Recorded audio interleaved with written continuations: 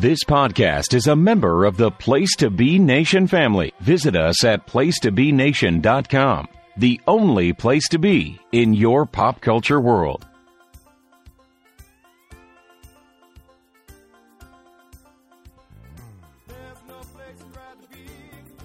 Place to Be Nation Pop Experience. Welcome to another great episode of Pop Goes the Classics, or should I say, aloha, and welcome to our lovely show that we do here on all the great full-length Disney animated features. I am one of your tri-hosts, Andy Atherton. I am in the driver's seat today because this is a movie that I really enjoy a lot. I enjoy the character, the main characters. Well, there's a lot of great characters in this movie. There is some really good, fun voice work in it as well.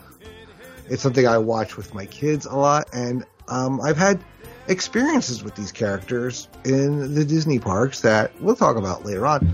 But what's that, we? Well, I don't do this show alone, and I am a tri-host. That means there's three of us. So, introducing first to my metaphorical right, all the way from now the Czech Republic, Miss Mirandia Berthold. Miranda, Ohana means family. Did you know that? Ohana means family. Yes. Yeah. I do love Ohana. I do love Czech. So those both things are correct. I am non-Czech Republic. How are you doing, Andy? You asked me how I'm doing, but nobody, since you're the host, main tri-host this week, how are you? I'm good. You know, I have a hankering for chili dogs. Oh, that does. I'll tell you why. I'll if you know one of the attractions, you'll understand that. But it's a little attempt at humor, if you will. All right. Well, to my metaphoric left, all the way from sunny Las Vegas, Steve Riddle. Steve, you going to go on a Hawaiian roller coaster after this? Well, it definitely wouldn't be the bad idea, especially since the weather there is probably a lot nicer than it is for all three of us right now. But but no, it's good to be back. Glad to be talking about this film. All right. Very good. So all the way back to 2002, more specifically, it is June 21st, 2002. It is the 42nd full-length animated feature by Walt Disney Animation. It is Lilo and Stitch. Now, this is a movie that has a fun legacy to it, because there's a lot of Lilo and Stitch property that comes almost like out of the franchise, the IP. But for me, this was kind of one of the out of left field ideas that came from Disney, because this on paper doesn't look like a traditional Disney film. They did these really great promos. Let me get to my notes. So to promote this film, right? They did they dropped a series of trailers. They dropped a Little Mermaid trailer, but Stitch surfs a wave that crashes down an arrow. They released a Beauty and the Beast trailer that Stitch causes the chandelier to fall during the ballroom scene, nearly smashing Belle and Beast. They dropped an Aladdin trailer with Stitch stealing Princess Jasmine from Aladdin during A Whole New World magic carpet ride. And then they also dropped a Lion King trailer where Stitch takes Simba's place on Pride Rock during the Circle of Life opening. So it was kind of like the messaging was that this is not your traditional Disney animated film. So I was really excited to see this. This came out, right after Jessica was born. So I did go see this, unlike one of the rare times I had, was awake enough to go see a movie at this time. But Steve, what are your memories of this? Is this something you saw in theaters, and what were your thoughts on initially seeing Lilo and Stitch? It was kind of it was different, right? Yeah, so I didn't see it in theaters when it first came out. The first time I actually saw it was actually not for when I did the Wonderful Reviews of Disney. It was actually back when me and my family, we went to Costa Rica for vacation. We were staying in a and we were doing the thing where you stay in another person's house for a week. I know it's like Airbnb kind of thing. Yes. So obviously when you're there, we saw that they had a whole bunch of movies to watch, and one of those movies was Lilo and Stitch. So that was actually the first time I ever saw the film, was then. And I mean, I thought it was, I liked it at first. I didn't think it was, all time. I didn't think it was great, but I didn't think it was terrible either. And it just seemed to, it's kind of funny because it seemed like gained this like reputation as being a great, a great film. And I mean, considering what we've watched to this point, in terms of like this, of the 2000s, it's definitely, I think, the best film that has come out. But for whatever reason, it just never resonated with me, as a favorite for me. Again, not to say that I hated it, because I didn't. I thought it was a good film, but it just never.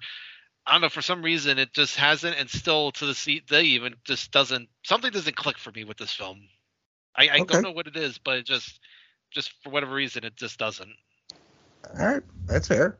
Miranda, what were your initial thoughts on Lilo and Stitch, and when you first saw like this was coming out? Like, did you think like where are they going with this? Well, I knew it was going to be a different adventure, a fun adventure, and I kind of loved the promos they did, because it was like the chaos. Like you described each of them, like I think it's pretty obvious. It's just like kind of fun chaos. So in 2002, I did go see this in the theater. I went with my high school boyfriend. I was forced to take my siblings with me as well because my parents wanted a date night. And it actually turned out to be a really fun night. It was one of those, like, I'm a broke high school kid, but we went to a movie and then I took my brothers to eat at O'Charlie's. So I have a core memory with this movie. And I guess it was true Night of Ohana. Yeah, I can see that. Also the Elvis, they had not let it slip, but we knew there was going to be Elvis, because I think Elvis was in one of the trailers, some of the music. So yeah, it was kind of something. It was one of those things too that Disney, I think, is looking to, kind of bring a phrase into their vernacular, which was Ohana. I think that was one of the drivers, because like, I doubt either of you two remember this, but when you would go to like Disney or like a Disney store before Beauty and the Beast came out, they would say, next online, and after Beauty and the Beast came out, everybody, it was Be Our Guest. That was the big thing that changed their vernacular. So I think with this film, I think they were looking to do that, where they were going to add Ohana and family, because that's really at the heart of this movie. It's all about family, and family, is not always in the traditional sense. So I think that's what they were trying to convey in this. Sorry, my cat just out of my notes. All right. So the log line for this is: a young parentless girl adopts a dog, quote unquote, from the local pound, completely unaware that it is supposedly a dangerous scientific experiment that's taken refuge on Earth and is now hiding from its creator and those who see it as a menace. Directed by Dean Dublas and Chris Sanders, written by Chris Sanders and Dean Dublas. And we have a really great voice cast here. We have Lilo is voiced by, I think her name is pronounced Davy Chase. Chris Sanders, I like this when this happens, is he voiced Stitch. A lot of times, and we're going to have this with Bolt, we're not covering DreamWorks, but this happened with Madagascar, where you have a character that they do like, I don't know if they did a scratch track or just maybe the director did the voice, immediately captured it, and they kept it, which I really like when that happens. That happens in Bolt with Rhino the hamster. That happens in the Madagascar with the head penguin. So it's really a lot of fun. Tia Carrere voices Nani. David Ogden Stiers voices Jumba. Kevin McDonald voices Pleakley. Ving Rhames. Cobra Bubbles, one of the greatest character names of all time. Zoe Caldwell voices Grand Councilwoman. Jason Scott Lee voices David Kawana. And then there's other ones. Kevin Reichel Richardson, Captain Gantu. And we have a bunch of other great character voice actors.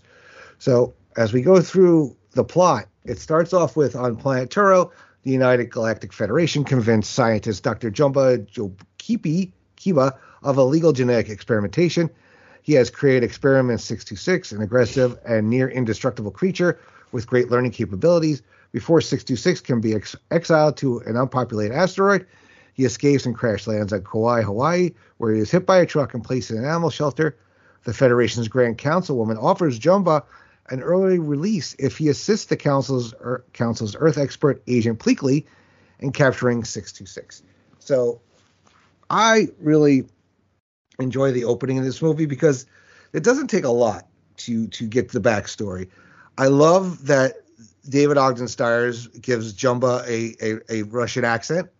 So, because I cannot say Experiment 26 without hearing Experiment 2626 in my head, which I do. I love it. It got to the point where this was such ingrained in my head that after my kids started watching Lilo and Stitch, that I started calling them Jessica is Experiment 1511 and Dylan Experiment 401 because that's their birthdays. So, but no, I really enjoy the opening here because we get the introduction of Stitch, we get the kind of the plot device on what the point of the story is, and then we and we go right to Hawaii here with Hawaiian Roller Coaster. So I love the opening of this movie. Miranda, what were your thoughts on the story that we're about to unfold with Stitch? You know, what he is, why he ends up in Hawaii, and kind of how the action starts. Well, immediately when they call him 626, I was like, oh boy, there's like a bunch of these things. Oh, geez. There's 625 others. Right. I was like, oh no. Oh no. But I do like it gets to the point, right? Like it kind of like introduces Stitch. It introduces like our backstory pretty quickly and gets him to Hawaii where chaos can ensue. All right. Steve, what are your thoughts on the opening of this film? Yeah, it definitely was good, solid opening. Like you said, we get introduced to Stitch, to 626, and we know, like, we hear all about him, and Jukiba is definitely one of those kind of mad scientists that's just out wanting to kind of make a name for himself, and we, like you said, we meet all the other aliens, and then eventually Stitch is able to kind of use his enhanced intelligence to escape from his little prison there, and eventually make his way to Earth, and then we get introduced to kind of the we kind of definitely see that Jukiba and Pleakley are kind of the definite odd couple, where Pleakley is basically the kind of the Earth expert, and it is always kind of interesting. I notice this anytime we get we have a film with aliens in it, how the aliens are always kind of portrayed as these like hyper intelligent beings, and meanwhile Earthlings are just like a bunch of simpletons. Just kind of, I always found that kind of interesting. But yeah, the beginning of it was good. Kind of weird we didn't get more shots in space, because I wonder if a lot of people that were going to the film thought we were going to get a lot more space adventure type from this film. But again, it was good little opening.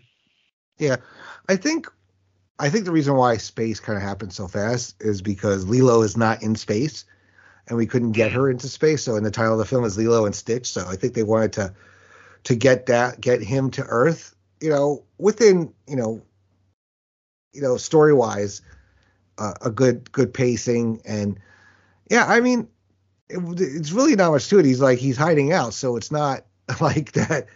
We need to see some it's not a grand big escape. Like there's no planning. It just kind of just happens, and he finds his opening and he gets out. And Pleakley, it's funny. It's a mosquito colony basically. We feed mosquitoes, and yeah, that's a good point you made about Earthlings in these movies not being intelligent or not being young or whatever, because we're primitive people, as said in other films, and things like that. So I get it.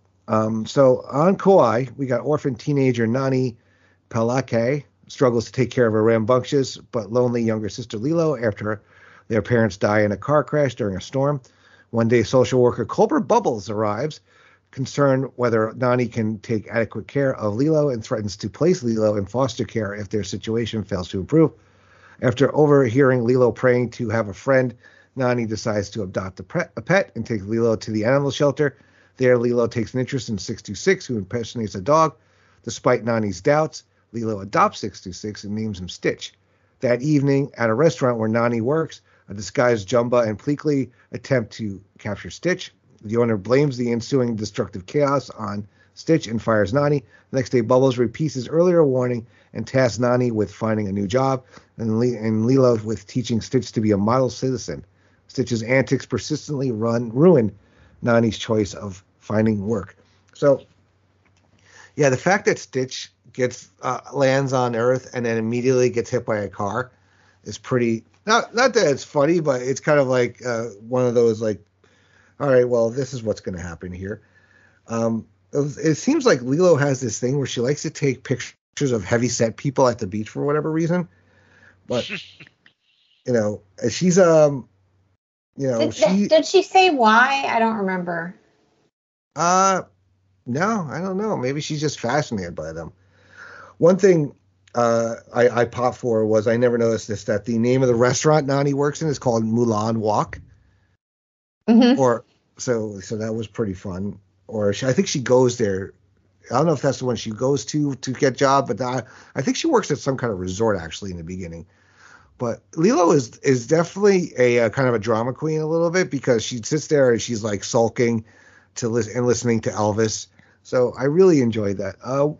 Steve, what do you think of when we get to Hawaii here and the action starts to move and we get kind of more about Lilo, and we start to see how her and Stitch meet and Nani's struggles and what have you? Yeah, you can't help but feel bad for Nani, because she's trying really hard to keep things in order with their life, and and Lilo's just being like you said, just an overbearing drama queen, just so over dramatic with everything, and clearly she doesn't fit in well with all the other other girls there, and yeah, poor Stitch getting run over by those trucks there after encountering that little frog, which kind of becomes kind of a running theme throughout the film. He encounters that frog several times, but luckily, I mean, he is indestructible, so he can take a beating but keeps on ticking. Kind of a little ingenious there by him to kind of camouflage the fact that he's an alien by folding in like his two other arms and his like antennae and those little spikes in his back to make him at least somewhat passable of a dog. And I think he and Lilo definitely become immediate. Like you can tell the connections right there, because he's an outcast and she feels like a bit of an outcast. So they immediately are drawn to each other. So I do kind of like that little dynamic between them. Even though he does cause immediate trouble for them. He costs Nani his her job.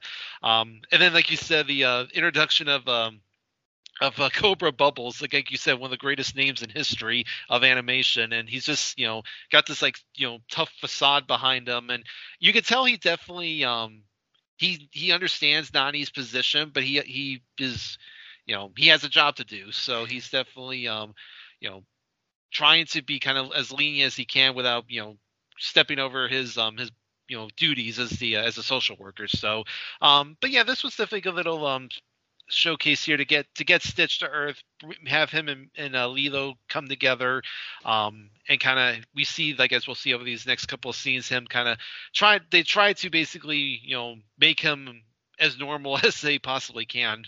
Yeah. I mean, you look at Cobra Bubbles and you're like, oh, it's Marcellus Wallace in animation form, so which is pretty funny. I love Jumba and Pleakley's disguises. That's the thing. David, kind of a little accident prone to be a fire dancer, which is interesting. Miranda, what are your thoughts on our arrival to Hawaii and learning a little bit about Lilo and her and Stitch's meeting?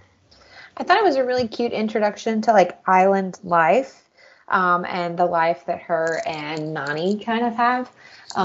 Of course, Jumba and Pleakley's costumes at any point when they're trying to like be someone else are the best things ever.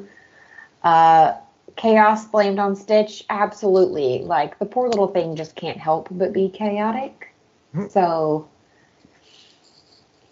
pretty cute. Yeah. Another thing that people say about this movie too is Nani. Now, yes, Nani is trying to do the best she can. She's obviously like got to be around like 18, 19 years old, so she could try to take care of her younger sister. But the way Nani is drawn, how she, a lot of people they like Nani a lot. Yeah, because she's not this little skitty itty bitty, right? She doesn't look like a traditional Disney princess, and like she was one of the first characters that we've seen that has like curves and flaws and things like that. So a lot of people say, really love that Disney did this with this movie. Okay, so Nani's boyfriend, David, invites her, Lilo, and Stitch to enjoy a day of surfing to improve their mood. While the four surf, Jumba and Pleakley attempt to capture Stitch covertly, causing Stitch to pull Lilo underwater intentionally. David rescues both Lilo and Stitch, but Bubbles witnesses the event and decides to retrieve Lilo the following morning. Feeling guilty over the trouble he has caused, Stitch runs away. The next morning, Grand Councilwoman fires Jumba and Pleakley and tasks their second-in-command, Captain Gantu, with capturing Stitch. Jumba begins hunting Stitch using less covert methods, while David informs Nani of a job opportunity, which she rushes off to pursue. Hiding in the nearby woods, Stitch encounters Jumba and Pleakley, who chase him back to Nani's house. A fight between Stitch and Jumba culminates in an explosion that destroys the house. Nani sees a fire engine driving towards it and rushes back home. Bubbles arrives to collect Lilo. So a lot happens here in a short amount of time. With the job searching, we get this really fun surfing scene. We get more of Jumba and Pleakley trying to get, capture Stitch with him, using Lilo as cover, it seems like. But we also get Captain Gantu, who you think is probably, if you're thinking of a true villain in this movie, I think he's as close as you get to that. But Miranda, what are your thoughts on this part of the moving the plot forward and some of these things? I think a lot happens really fast, which is okay. I am okay with the pacing of this movie, and I think maybe it's because I love it. I love the introduction of Captain Gantu. I really like Captain Gantu. I think he's funny. I think a lot of things are just very unfortunate circumstances here, not necessarily like Stitch being chaotic. I don't think he means to do a lot of the things that he does. And I do want to say that I feel like if they had just let 626 do his thing, I know it's Stitch is the same thing, but they keep calling him 626. If they had just like left him alone and not worried about where he went off to, a lot of this could have never happened. If Woody had gone straight to the police, this would never have happened, right? Right. Or, if they just like left him alone to be an adopted dog, things could have maybe we wouldn't have a blown up house, just saying. Yeah.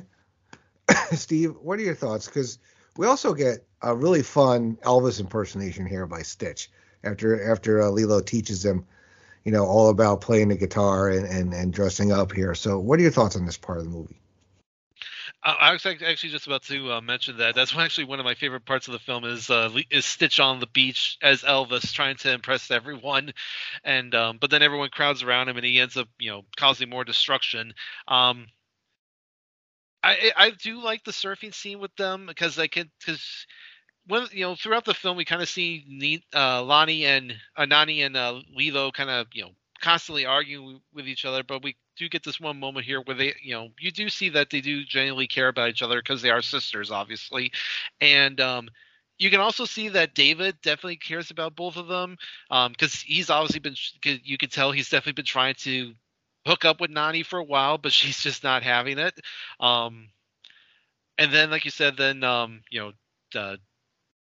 Jakiba and Pleakley come in, try to get Stitch, and that leaves, they almost cause Lilo to get killed, and then that happens to be when Bubbles shows up, and like you said, then he's gonna take Lilo away, and we see Stitch, because one of the things that at the very beginning of the film when Jakiba is discussing Stitch about how he's like he's built for destruction, he's incapable of feeling, and throughout the course of the film we see Stitch actually start to become capable of feeling, because he feels terrible for what's happened, and that he's causing Lilo to get taken away from Nani. And then it all culminates where Jumba and Pleakley try to get Stitch and end up causing Nani's house to get destroyed. It's an interesting, kind of, even though it's obviously a lot of destruction, it is kind of, they do try to kind of play it up for comedic effect. Excuse me, and then eventually, Bubbles comes to take Lilo, and then Lilo ends up running away, kind of leading to our next bit here. Yeah, I don't know if I would call Gantu a villain. He's definitely just kind of, he's another morally one gray. Yeah, he's another one who takes his job very seriously. So, and he only sees it like it's his way or no way, basically. Yeah, there's no real true villain in this movie, right? There's maybe antagonists, so to speak, but there's no like out and out. Child Protective Services, they're the villains. But there's no, we're not going to get a Maleficent, a Jafar, anything like that in this movie. It's really the antagonist is really the situation. Stitch is an experiment that has to be contained. Lilo and Nani, unfortunately, are too young to. There's no real parents or adults around, so that it's just their circumstances. Their antagonist in this movie. Honestly, I think that may be something that I appreciate a lot about this movie. Don't get me wrong. We've all heard me talk about how much I love my villains and which ones are my favorite. But I think that's kind of what also shapes this one as different. It's not just the animation. It's not just how Nani is drawn as like a real actual woman. But it also is that it deals with real life problems that really happen. But it adds the fun twist of, Stitch. And then what Steve brought up a minute ago is that it's supposed to be ingrained in us that Stitch has no feelings, but we're watching him have feelings. So I kind of love that there's no real villain, but there are real problems. Like Stitch has a real issue because he's actually not bad. He's just misunderstood. And then Nani and, Lilo have this like actual real life with real consequences situation that they're dealing with too. Mm-hmm. All right. So as Nani and Bubbles argue over Lilo's well-being, Lilo runs away into the woods to fight Stitch, who is in shame, reveals his alien form before Gantu captures both him and Lilo. Stitch escapes from Gantu's ship but fails to rescue Lilo. Nani confronts him, having witnessed Lilo's kidnapping. Before he can explain, Jumba and Pleakley capture Stitch themselves. Nani demands that they help rescue Lilo, but Jumba and Pleakley insist that they only came for Stitch. Excuse me. When Nani starts to burst into tears, Stitch reminds her about Ohana, a term for family he learned from her. Stitch convinces Jumba to help rescue Lilo. Jumba, Pleakley, Stitch, and Nani board Jumba's personal spaceship and pursue Gantu, rescuing Lilo. So, yeah, this is... I really enjoyed this part because we get the mix of CG and hand-drawn really steps up here. And I think it's a really fun scene here to get back Lilo. And we get to... Everybody starts to see Stitch is not bad. He's misunderstood. Right? That's the best way you could see about it. All right, Steve, what are your thoughts on this part? Yeah, so again, like we said, Gantu only cares about his objective, and he, when he finally captures Stitch along with Lilo, when he puts him in that little like capsule there, he has the audacity to say that, to call Lilo a snack for Stitch, just because he still sees Stitch as this monster. And then Stitch ends up escaping, but he gets blown away because the ship flies off, and then we kind of see because like you said, Jumba and Pleakley again just capture Stitch because that's their mission, but then Stitch gets through to them by doing the whole when he kind of says about the whole Ohana meets family, and he ends up kind of getting through to Nani, and then like you said, all of them kind of get together to finally save Lilo, and kind of one of the big moments there when Lilo drives that tanker truck right into the volcano. to shoot himself back up into Gantu's ship there, and Gantu's kind of it's like, you're a monster, you're a abomination and everything, and then Stitch is just like, I'm also cute and fluffy, as he throws Gantu out of the ship, which I thought that was a good little zinger there by Stitch. Interesting though, note that I was when I was kind of doing my looking up kind of researching the film and everything. Apparently they had initially wanted to and that's as they're going through the saves, they initially wanted them to actually not get in Jumba's ship, but rather a 747, and then kind of drive and then follow Gantu throughout the city of Honolulu. And they actually had animated it a little bit, but then apparently after what happened on 9/11, they changed it up to having him being in the Jumba ship and then going through the mountains instead. Which I think their decision was a much better one, to be honest with you. Right. Not even thinking about 9/11, but just in general, hearing that was just, yeah. Yeah, well, because as they're flying through the mountains, that's where we see that that tourist again that Lilo took the picture of, and he gets his ice cream knocked over by the ship, which they throw that little comic effect in there, but yeah, it was definitely a good little kind of chase scene there as Jumba and Pleakley kind of put their mission aside to help Stitch and Nani save Lilo. So they now have seen that Stitch has become more than what Jumba initially thought he was. Miranda, what are your thoughts on this part? Well, I do have to wonder, because they keep talking like you're an abomination, like you can't do this, you can't do this. It really makes me wonder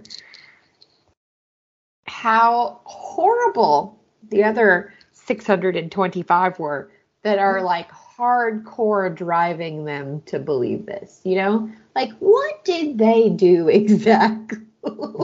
I mean, just saying.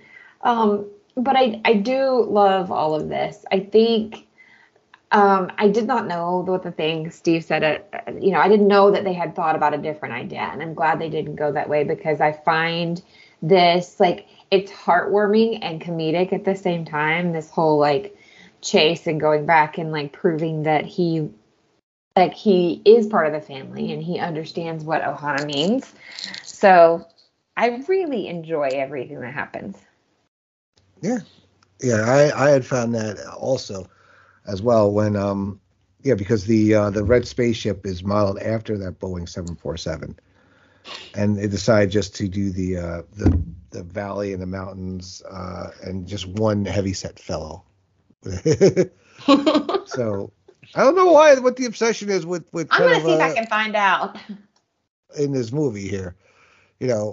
Another fun thing is that there was one of those hula dancer things on the dashboard when Stitch takes the oil tanker, which I think is you have to have that, right? They could not have it in this film. Oh, so this is sad. This is a fan theory, but we just said why does she take pictures of large things? She actually has a fascination. It's not just larger people; it's tourists in general. But there's a lot of people that, one, believe the theory is her desire to remember and never forget people. And the other is a way of remaining close to her father, because I think in one picture when they show their whole family before their parents have passed, he's a little on the heavier side. So a lot of the fan theories are saying that they believe it's her way of remaining close to him. They remind him of her of him. That is the saddest thing ever. Well, you can definitely tell Lilo is damaged, right? I mean, to lose her parents at such a young age. I say, how could you not be? Yeah, she's there's a lot of trauma here going on, which I think it may speak to kids too. If there's a kid that sees this movie and understands, it's the worst. It's the hardest thing to imaginable for a child is to lose their parents at such a young age. That I think that could be part of the takeaway too in this as well. So So we get to the towards the end of the film here. On the shore, the Grand Councilwoman arrives to take Stitch into custody personally, and she fires Gantu for kidnapping and endangering Lilo, failing to capture Stitch. However, she realizes that Stitch is now civilized when he displays a newfound respect and compassion, and is informed that Lilo legally owns him after buying him from an animal shelter. Can't talk, I said. The Grand Councilwoman decrees that Stitch will live out his exile on Earth and that the Pleakley family has the protection of the United Galactic Federation. Bubbles then reveals that he is a former CIA agent who had previously met the Grand Councilwoman in Roswell, New Mexico in 1973. Stitch, what was that? I have a theory about that. All right. Stitch, Jumba, and Pleakley, having joined Lilo and Nani's family, rebuild their house with David and Bubbles' help. All right, Miranda, what's your theory and your thoughts on the closing moments of the film? So overall, I really enjoy the closing moments of the film because we get a happy ending, right? We get a Disney happy ending, but no villain was harmed. There was no yes, we have dead parents from the beginning, but we didn't see it happen. And we all assume Beast is Gaston's dead, like a situation like that, right? That didn't have to happen. Nobody had to die or anything. So I do love that for once, again, they did something different. And I think it's fantastic, and that Stitch gets to remain like the dog of the family, because I think it shows that maybe the experiments are actually a little bit better than they had thought, initially, and maybe they'll change their ways of how they look at experiments to come. Now, my theory has to do with Bubbles, because, like you said, in the movie, the council, when they come to collect Stitch, the leader mentions, the social worker Bubbles, because remember, he's a social worker. And like you said, he said, oh yeah, I was CIA at Roswell. So you're telling me a man who was a CIA agent involved in alien contact just walked away to become a social worker? Mm-hmm. I don't think so. So my theory, and I've read this one online before too, and come at me if you need to, because I will die on this hill. My theory is that Lilo's parents actually may have had connections to Bubbles. Oh. And Bubbles has been watching over them this whole time on purpose. That's not a bad theory. It's not. No, and there's evidence that can kind of back it up when we get. It's kind of based on the first movie, like this, not the sequels to the TV show, but there is some stuff that like every now and then in the movie or the sequels or the TV show or the sequels where you're like, Yeah. And that's just my theory, because one, they passed away. I don't remember if they say how they did. And then, I don't know, there's just a lot of other things. So. All right. Steve, what do you think of how the movie ends? And my weird theory. It is definitely that is definitely a unique theory. I never would have thought about that. I have the movie on in the background. It was in the scene where Jumba's trying to catch Stitch in the house, and there's some good little back and forth between the two. Like at one point, because Stitch is going between his alien speak and speaking English, and at one point he's he yells something to Jumba, who's like, "Don't you bring my mother into this?" And how they go back and forth with after the carrot gets stuck in the ray gun, they go back and forth. He's like, "Happy birthday, Merry Christmas, Happy Hanukkah, one potato, two potatoes." So I thought that was that. I did like that part of it. But yeah, the ending itself is actually kind of a nice little wrap up here, where the councilwoman tries to get Stitch back, but then Stitch, again, like we said, showing that he has proven that he can show compassion and show humanity, or show feelings about how he finds Nani and Lilo to be his family. And I just think to myself, it's that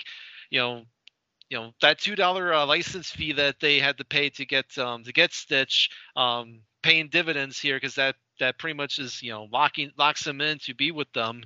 And yeah, kind of interesting about how that Bubbles goes from CIA agent to social worker, and just happened to remember the councilwoman from meeting her all those years ago. So, and then I like the little ending sequence there about how Stitch quickly became domesticated by becoming like the cook and does the laundry, and then going forward, how they all come together. Like you said, they build the new house. How Jumba and Pleakley kind of become like part of the family. It seems like David's now become more stable part of the family as well. And then we kind of get that little ending there with like all the pictures of them going to all the different places. So I thought again, yeah, like you said, kind of a almost like a Disney-esque type ending, but I think it definitely it works because now Stitch has gotten himself now a family, and we see, and like Lilo and Nani have become like closer than ever, and now have been able to kind of overcome all the everything that they've been able to that they've been through. All right, really good. Yeah, this ends. It's kind of funny how we get this kind of like really interesting family at the end here. And also one thing we didn't talk about, the soundtrack is phenomenal. This movie, by the way, because it's there are a lot of Elvis songs, but we also get covers. Like over the credits, we get "Burning Love" performed by Winona. We get "Hawaiian Roller Coaster." These are all things that you hear on the Disney Sirius channel all the time, and it is. I really enjoy this stuff. That was one of the big positives to come out of this film was the soundtrack. So, any closing thoughts that we may not have shared on this before I get into talk about the sequels and other associated parts of Lilo and Stitch verse, I guess. Steve, anything else you want to add? Well, I mean, I haven't seen any of the sequels, nor did I see the TV series. Maybe it's one of those things I might go back and do at some point. I know there's obviously the big news about the live action film coming out here in the next year or so. But I mean, it's funny. I said, when we started this thing, I said about how there's something missing from this film that doesn't fully click with me. And now, like, after having talked about it and kind of rewatching it now, it's like, I mean, I've enjoyed these like last rewatches. It is a good film. Like I said, because since we've gotten to this new decade, this is easily the best film I think we've watched to this point, of all the new films that have come out in the 2000s, and it's over Emperor's New Groove. I would say yes. Sorry, Miranda, but I know it's definitely, I know it has. It's definitely got its fan base. And again, I'm probably more kind of in the middle of it. Like I said, I don't love it, but I don't hate it either. But it's definitely, I think, very it's definitely a fun film to watch, and like we said, it goes by really quick. It's only 86 minutes, so it doesn't drag too long. It goes at a really good pace, and I think it's just one of those ones where if you're kind of you're not sure if you want to just kind of find something to throw on that you haven't watched in a while, I think this is definitely a good one to do so. So I will give you one thing. It didn't hurt me too much when you said this over Emperor's New Groove, and here's why. Because I think there are a large amount of people that I would call following Emperor's New Groove more of like a cult-like following, where Lilo and Stitch, or like there's like a niche group of people that truly love Emperor's New Groove. But I think Lilo and Stitch is one of those movies, kind of like Ratatouille, where it's very well universally loved. So it makes sense that you would prefer this one to Emperor's New Groove. Yeah, it's not going to be in the same conversation as Aladdin, Lion King, Snow White, but it's definitely the top of the next tier, I would think. I don't really know much about the tier list thing that people do, but I would definitely think it depends on the generation. Like, not to interrupt you, but I think the tier listing really depends on the generation, because I think if you ask like Caden, for example, he's going to tell you out of all the ones that you just named, it's going to be Lilo and Stitch. That's going to be his favorite. And there's nothing wrong with that. No, but I'm saying I think it truly depends. So for like the three of us, we look at like that holy kind of trinity, as we were calling it there, as like higher tier, top tier Disney productions, whereas like Jessica, your daughter, and Caden, my son's generation, are going to look at different ones as what they consider top tier. And we're about to get to, another one that both of our kids consider like way up there. So I think it really does when we're ranking these, we don't really rank, but I think when we're talking about how other people rank and how other people see them, I think that's a lot that goes into it, honestly. Yeah. We generally rank when it's like pretty kind of obvious. Like, we ask each other like, where part of the pack is this? Like, yeah. And this is definitely upper middle for me. I would definitely consider it there. It's not in the top. I don't know if it makes it my top 10. I'd have to sit down and really think about it, but it definitely is in the top half, like upper middle. Yeah. Creating top 10 is really hard. I would agree with you, like upper middle. Yeah, so that makes me wonder, Steve, what do you think?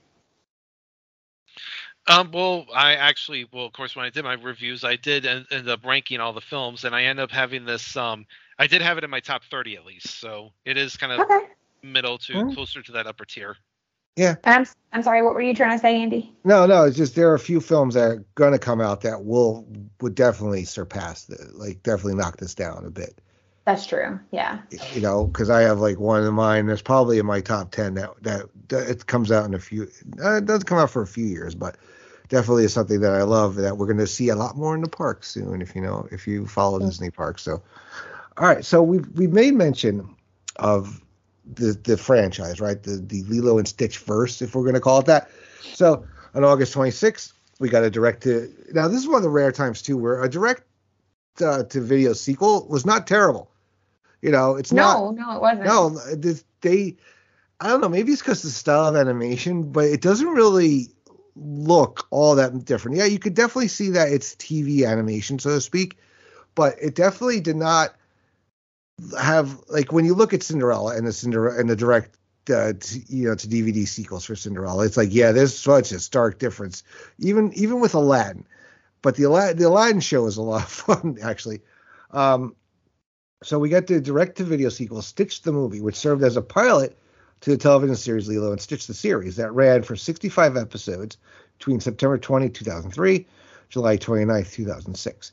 The series carries on where the film left off and charted Lilo and Stitch's efforts to capture and rehabilitate Jumba's remaining experiments. The series, as well as the original parts of the franchise, focus on Lilo, were set in Hawaii, ended with the television film Leroy and Stitch, which aired on June 23, 2006. On August 30th, 2005, Lilo and Stitch 2, Stitch Has a Glitch, another direct-to-video sequel, was released.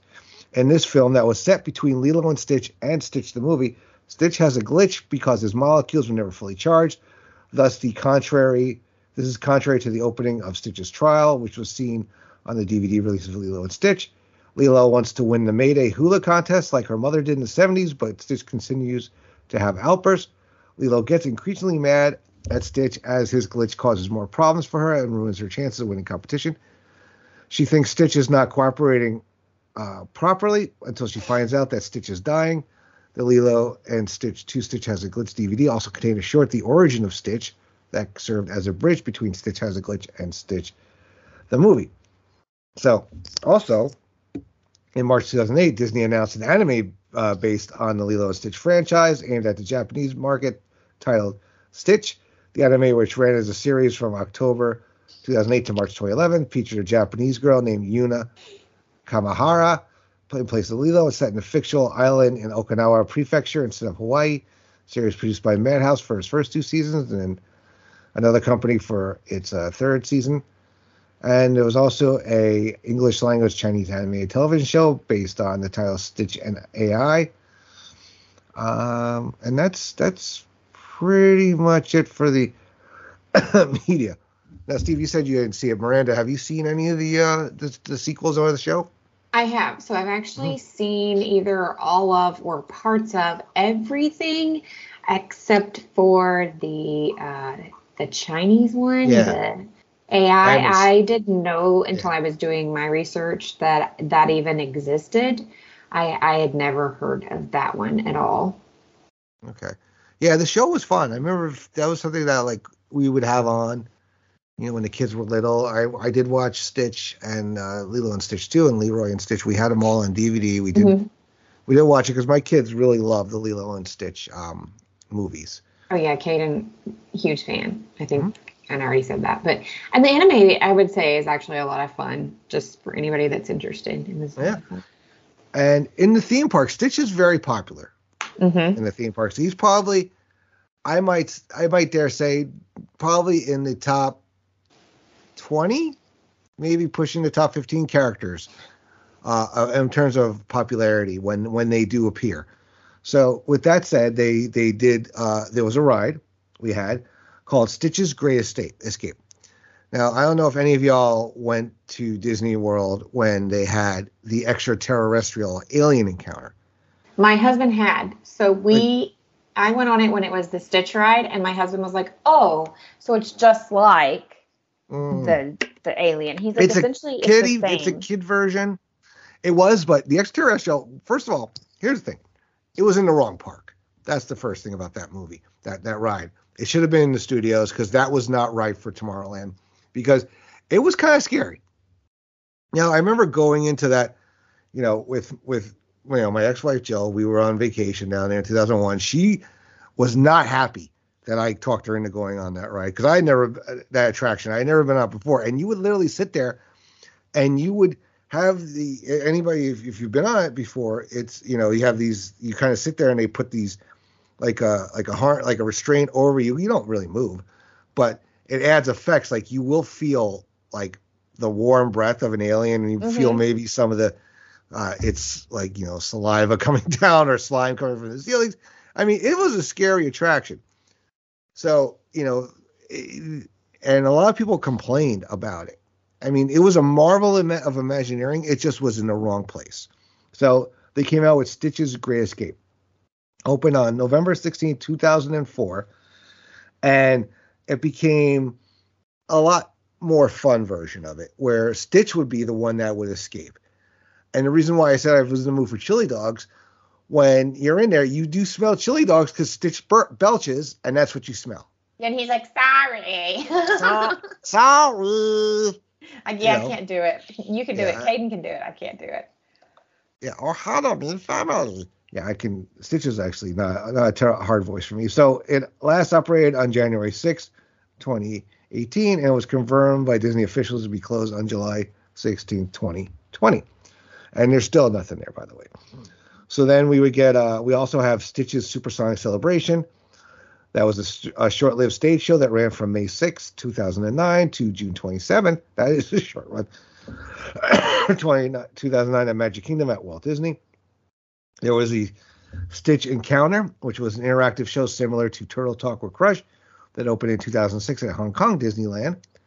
Other versions of the attraction opened at the Walt Disney Studios Park at Disneyland Paris, at Stitch Live in 2008, in Tokyo Disneyland in spring of 2015, in Shanghai Disneyland in 2016. The original version in Hong Kong closed in 2016, and no versions of this attraction have opened at either American Disney resort.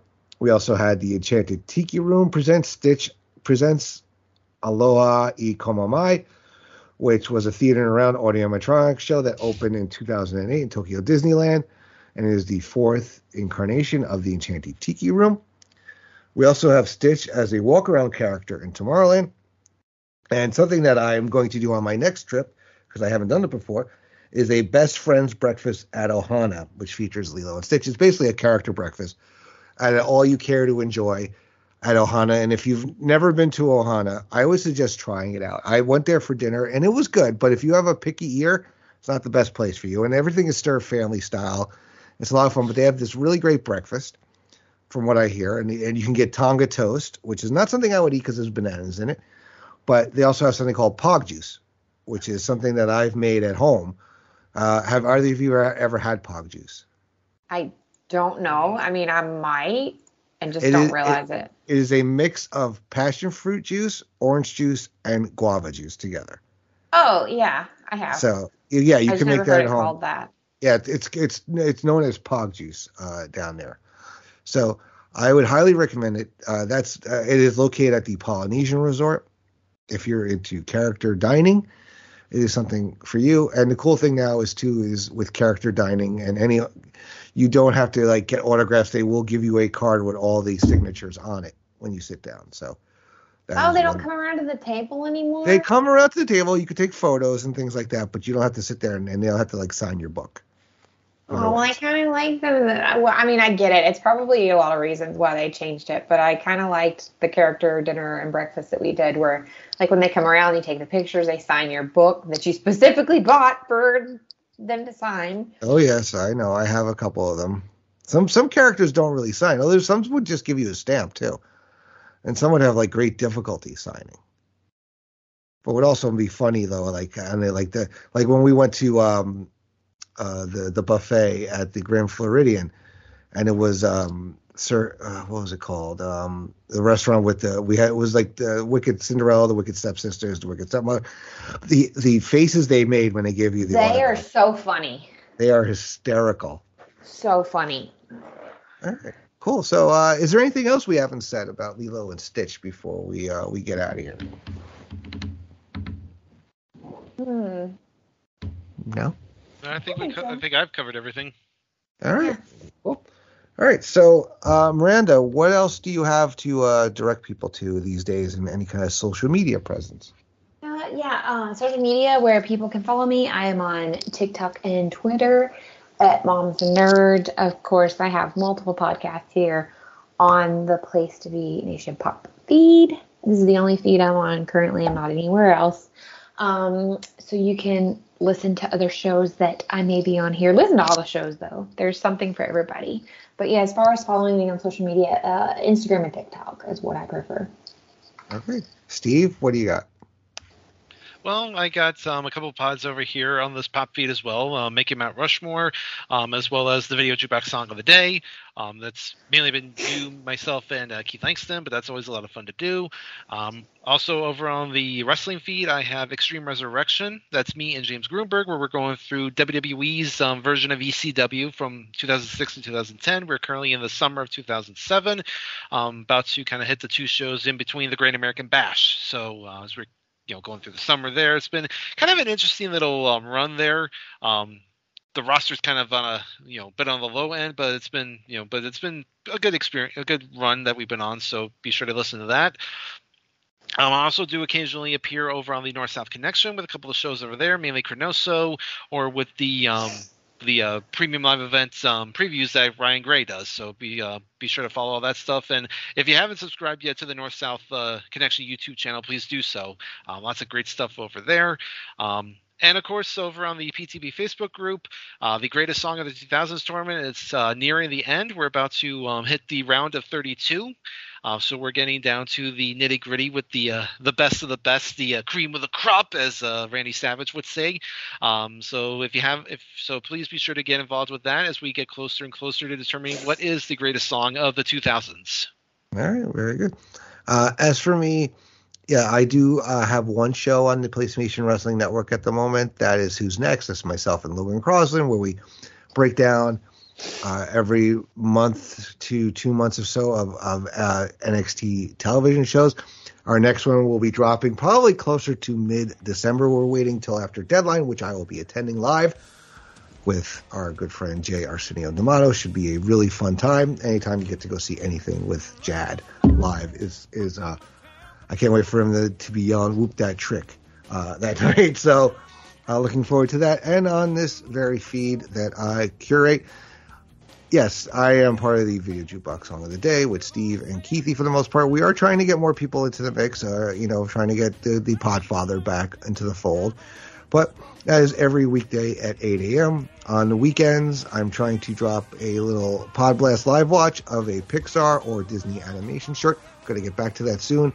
I really want to get and do Once Upon a Studio because I am in love with that short. So you're going to hear me gush about that for the length of it. Also, the Pixar live watches will be coming back very soon. Blockbuster rewatch. I just dropped Star Wars Episode 1, Phantom Menace with Keith Langston. Greg Diener will be joining me for Star Wars Episode 2, Attack of the Clones. I'm going to be Cartoons of Our Youth, trying to get our next episode out soon. Miranda and I will be back with Muppets, hopefully soon. Also, since it is the Christmas time of year, I will be doing some re-releases, some redrops of some pods of Christmas Past, I'm calling them. So some old Laughing Theaters and a big special that I had done a few years ago. So keep an eye out for that. And then this year's Laughing Theater Christmas episodes will be dropping. I believe Fred Claus will be the first one that I will be dropping. And then right before Christmas, Elf. So lots of fun shows coming your way. Lots of fun stuff here on the Pop Experience. So for our next episode, we are staying in 2002. And we're doing one of those movies that is a combination of themes and genres with Treasure Planet. So I will be back in the driver's seat once again for that one as we look. I don't know if we look forward to that one. It's one that I've only seen once, and I think it was when it came out in theater. So it has been over 20 years since I've seen that movie. So I am very interested to revisit that. So looking forward to, once again, sitting down with Steve and Miranda as we continue on. And guys, we are not that far from catching up to current. So really not. Yeah. Yeah. We could be there within a year or so. We could be up to date. So we'll see where it goes from there. All right. So for Mirandia Berthold and Steve Riddle, I am Andy Atherton. Thank you for joining us on this episode of Pop Goes the Classics. And remember, Ohana means family.